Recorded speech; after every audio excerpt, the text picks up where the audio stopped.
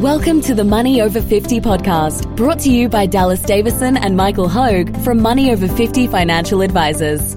This information is general in nature and does not take into account your objectives, financial situation, or needs.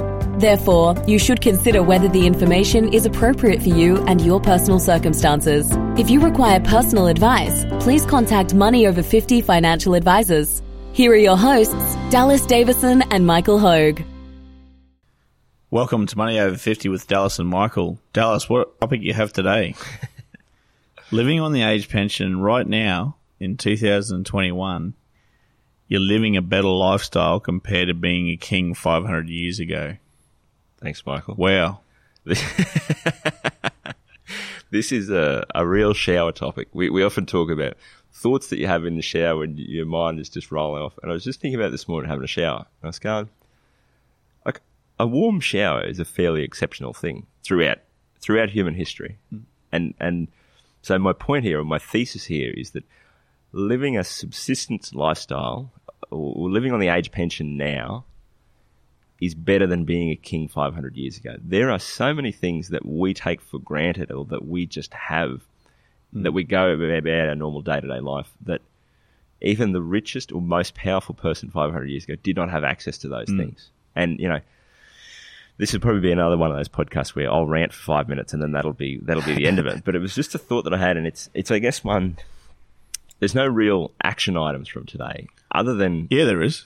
What? We can throw our hands up in the air and say, "What's the point of it all? like why bother retirement saving? Let's just go and blow all of our money. I'm going to stop listening to Money Over 50 podcasts. I'm going to stop worrying about my retirement. Well, I'm just going to aim for the age pension."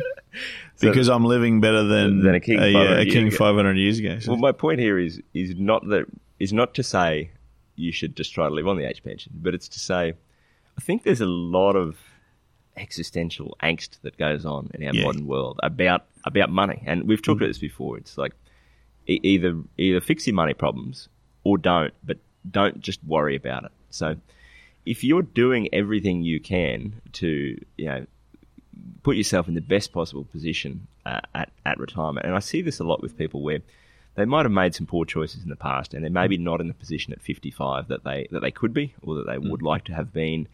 And when you say, look, this is where you're going to be on track to be at about age 65, they're always happy that they're taking action and they're doing everything they can. But I think there's a part of them that goes, oh, I should have been better off than this, or I should have been, my next door neighbour's better off than me, or my brother-in-law, they seem to live they're going to have a better retirement than me.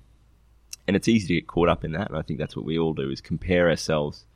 We compare ourselves to not just the people around us in our own era, but we compare ourselves to the richest people in our own era. We watch the news and you see Jeff Bezos is worth this amount of money and Elon Musk worth this amount, and then even looking around town, you don't notice the guy driving along next to you in the busted old Camry, which is probably me, by the way, but you do notice someone who's driving along in a sports car, and you think, oh, everyone else seems to have these things that I don't have. And I think one of the maybe my only action item from today is to have a think about every time you find yourself comparing your lifestyle to other people who maybe have more money or will have more money in their retirement. Stop thinking about that and think about living as a king 500 years ago. So let me list some of the things I thought about this morning that we just take for granted that even a king didn't have 500 years ago. So a hot shower or a warm shower or running water in general. It's pretty exceptional that we just turn the tap on and water just comes out and it's clean, and we never have to think about, has there been, is someone laying siege to us outside and shooting dead animals into our water supply? We know we have clean running water at all times. We've got ice for our drinks without a moment's notice. We've got a refrigerator that keeps everything cold. We never have to worry about food going off. In fact, it's the opposite. We can afford so much food that we fill our fridge up, and then sometimes we don't get a chance to eat it. We've got air conditioning, which is pretty much a necessity in Townsville here. But if you think that it's too warm in that moment, you don't have to. Even as the king, all you had was some bloke standing there with a fan waving that at you. In our modern world, for not much money, you can just press a button and you can regulate that temperature, whether it's up or down. those are all sort of amazing things just in pure day-to-day life, like the sensations you are experiencing moment to moment. If you ruled out those things, you think about how much money you would pay to have running water for the rest of your life. It's pretty much all the money that you have. You would pay anything for that. Look, there's some other ones there too. Penicillin, is one. That's exactly. That's a great point. Or any type of modern medicine. So our basic medical state-run health system is just so much better than other countries even in modern times. That's exactly right. But certainly compared to Louis V, where I'm sure he had doctors, but they just didn't. Well, wasn't there? I can't remember now. I might have made this up, but I'm sure there's something about like a king who stood on a rusty nail and died, and that was it. So he's the king, and he stood on a rusty nail. Yeah. Didn't have penicillin, couldn't get a tetanus shot, died from that. And how often do you hear about these things for people who had a toothache and then developed into an abscess and they couldn't eat and they wasted away and died. So, and there's sort of two parts to that. Is that number one, the medical advances that we have means that you are likely to live a much healthier life for a lot longer without any of those accidents sort of wiping you out.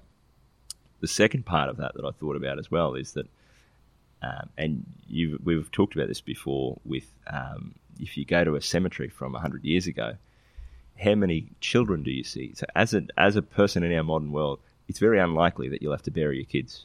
And if you think about all of the things that you're most scared of, there were how many people 100 years ago had 8 kids and 6 of them survived to adulthood. Townsville's oldest cemetery is right at the end of my street. Yeah. So there's a nice park there. Yeah. We take the kids for a walk through the cemetery. Yeah. And 100 years ago, you saw there's just graves everywhere with children dying of disease in early age. So that sort of, and that's just 100 years ago. I mean that points out for me that being born now in modern times, like how different your life expectancy is just by virtue of the fact that there's now medicine for almost anything. Yes, exactly. So again, I say, what's the point of it all? Well, the other one that I'd add too that you don't have on the list is, so I'm very fair skinned, and my wife has red hair and fair skin. She's from Irish ancestry. Yeah. My son Richie has red hair and fair skin, and my daughter Margot has fair skin. Sun cream. Yes. Is up on the list there. Mate, so I could do a list. Exist. If we looked around us right now, we could come up with 500 things off the top of our head that we just go, this is exceptional. This is an amazing addition to our quality of life. And we just wouldn't have had it 500. Even the richest person, most powerful person 500 years ago would not have had that. Even if you think about things around our cultural legal system. So the fact that we basically have freedom of speech and action and thought now. We can effectively, as long as it's not impacting us, we can do and say sort of whatever we want.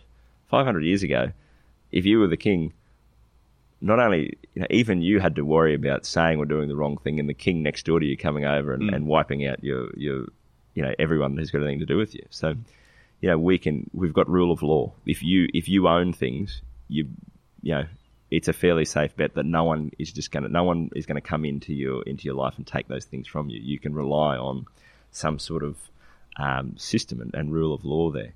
These are all things that I think it's the water that we swim in, and so we take it for granted that this is just how it is. But it's not long ago that these were the norm, and this wasn't the thing. And so, I guess the point of it all to me is not, like I say, it's not to say throw your hands up and go, well, we might as well just live on the age pension. But it's just that I think as you travel through your day-to-day life, just becoming aware of all those things, and that's a thought experiment that I've been running is that thing of, if I was a king 500 years ago, how many of the things in my day-to-day life am I taking for granted that even the richest, most powerful person in the world 500 years ago, they would have given everything they have for what I've got right now. And so, yes, you want to do everything you can to make sure that you're living the best retirement possible. You want to do everything you can to make sure you're not going to run out of money in retirement and that you're not going to have to drastically change your lifestyle.